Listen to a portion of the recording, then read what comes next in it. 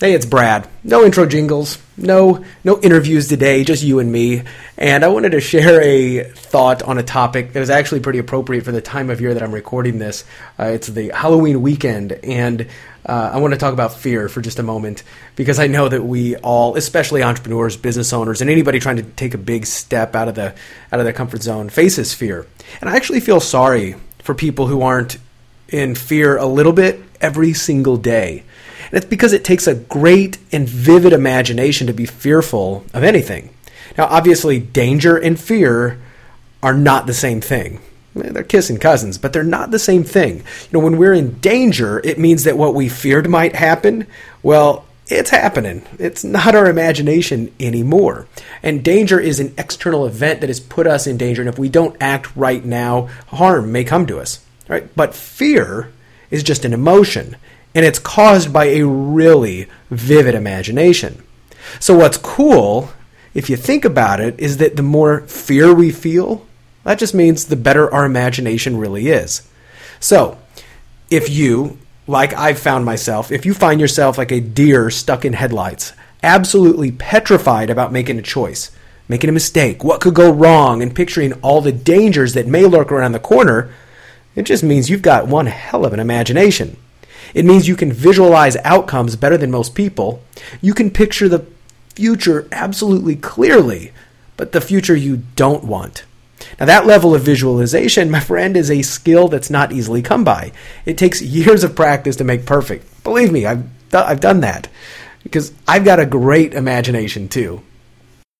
But what I do, if it helps any of you, is to let that fugly, fearful version play out fully, just like a movie, in all its glory, or all its gory, just like a Stephen King movie, right there in my head. Because this helps me understand the stakes involved and what could go wrong.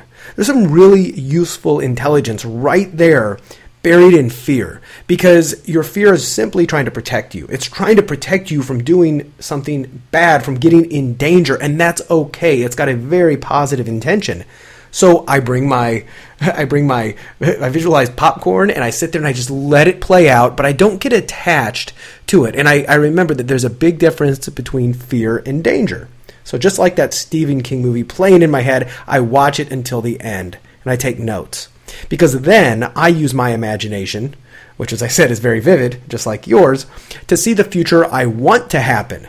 Only now I know where the clowns are hiding in the sewers. I know where the booby traps are placed, so they can't surprise me anymore.